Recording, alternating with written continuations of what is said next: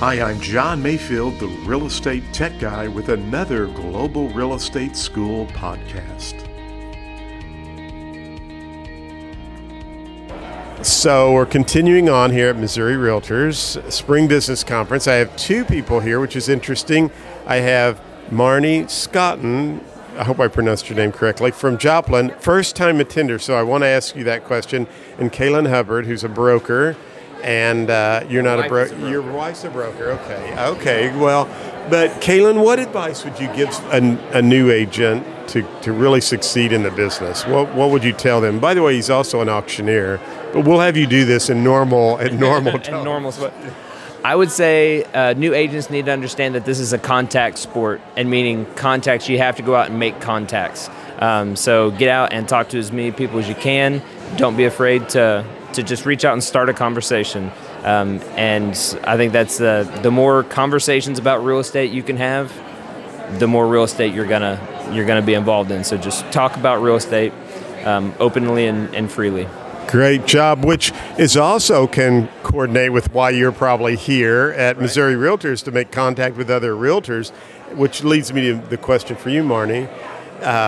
First time attendee, how long have you had your license? A year and a half, since last June.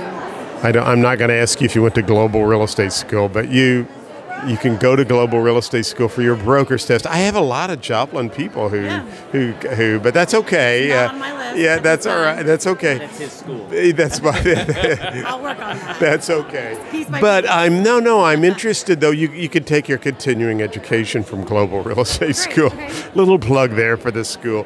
But no, I do have a lot of Joplin students, but your name didn't register, and a lot of times I'll remember a name, but my question is, what brought you here this is your first timer here at Spring Business Conference, licensed for a year and a half. Right. What brought you here, and what's your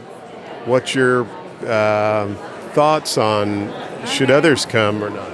Yeah, actually, let's see. When I started my business, I hit the ground running, so I had a lot of business, and I was just working hard, making contacts, which is important, but not with other agents. I didn't realize I should. I was just finding clients, talking to them about real estate. It was great, and I was asked to be in local leadership, talk about it last year, and I didn't, because I wanted to build my business and pay my bills. Is how I was thinking. This year I decided I wanted to submit an application, and I was chosen, so it's awesome. And on the way here, I didn't even realize where I was coming, because I'm busy and didn't think about it. But yesterday I started figuring things out a little bit, and so today I'm asking questions. I'm really interested in coming back already, being a part of it. Excellent. And you're right. We do get in that mindset that I don't think I have enough time. Yeah.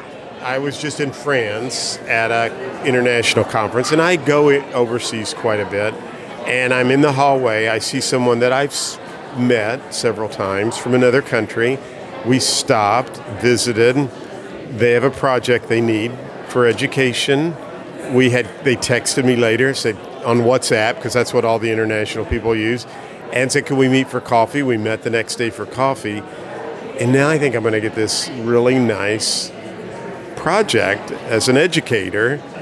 And I'm thinking to myself, I can't afford not to go to some of these events, because that's where you make connections. And I guarantee you that, I've had referrals from people I've met at the conference from Joplin that I wouldn't have gotten had I not taken the time to come to these. Plus you learn what others are doing and how they're growing their business. So Marnie, thank you so much. Kaylin, thank you. Thank you for listening to the podcast for Global Real Estate School. I'm John Mayfield, the Real Estate Tech Guy. Go out and make it a great day.